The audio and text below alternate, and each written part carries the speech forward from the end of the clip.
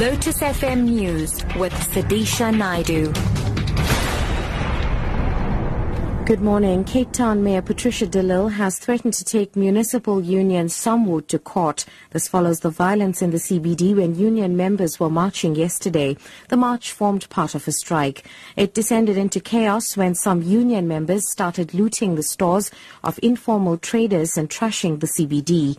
Police used stun grenades to try to disperse the protesters.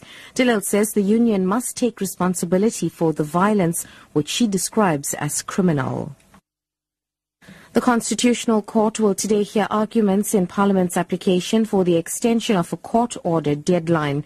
Parliament was given 16 months to fix a law which criminalized consensual sexual relations between underage children.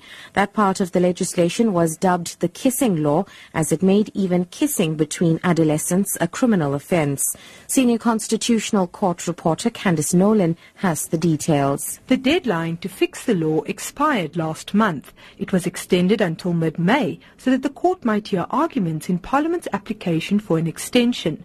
Parliament explained that the process of consultation on proposed changes has delayed finalisation somewhat. The Teddy Bear Clinic and RAPCAN do not oppose an extension until August. But they have raised concerns that Parliament may ask for further extensions. This is due to a last-minute proposal introduced, which the respondents fear may have far-reaching consequences and, if entertained, may require yet another postponement. Eskom says it does not want to overburden the residents of Orlando West in Soweto by continuing to supply them with electricity which they cannot afford. It has stressed that residents must understand that the National Energy Regulator NERSA is the one that determines electricity tariffs and not the power utility. The residents embarked on protest action yesterday against what they called high electricity tariffs. There's a strong police presence in the area.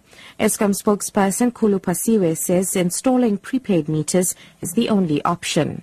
The prepaid meters that we have are tamper-proof, but in part of Soweto where we have installed them, we as a company have absolutely no qualms about it. It's working accordingly, and people who have these meters do not have any issues with them at all. So generally, I think people who are against this are mainly people who don't want to pay in the first place. And finally, the former wife of the late former President Nelson Mandela, Winnie Madikizela-Mandela, has filed papers in the Mthatha High Court in the Eastern Cape, asking it to hear her claim to ownership of the Mandela home at Qunu. Her attorney wants the court to allow the legal battle over the Qunu property outside Mthatha to take place with immediate effect. Mvuzo Nonyetsi says they filed all the necessary documents regarding the case against the executors and the state.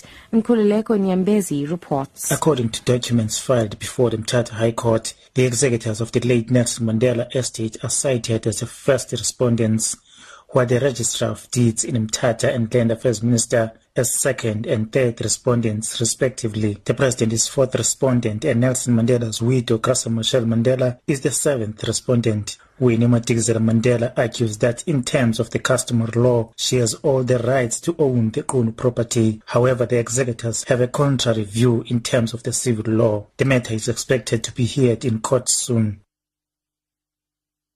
Top story, Cape Town Mayor Patricia de Lille has threatened to take municipal union SAMWU to court. This follows the violence in the CBD when union members went marching yesterday. For Lotus FM News, I'm SUDISHA Naidu. I'll be back at 10.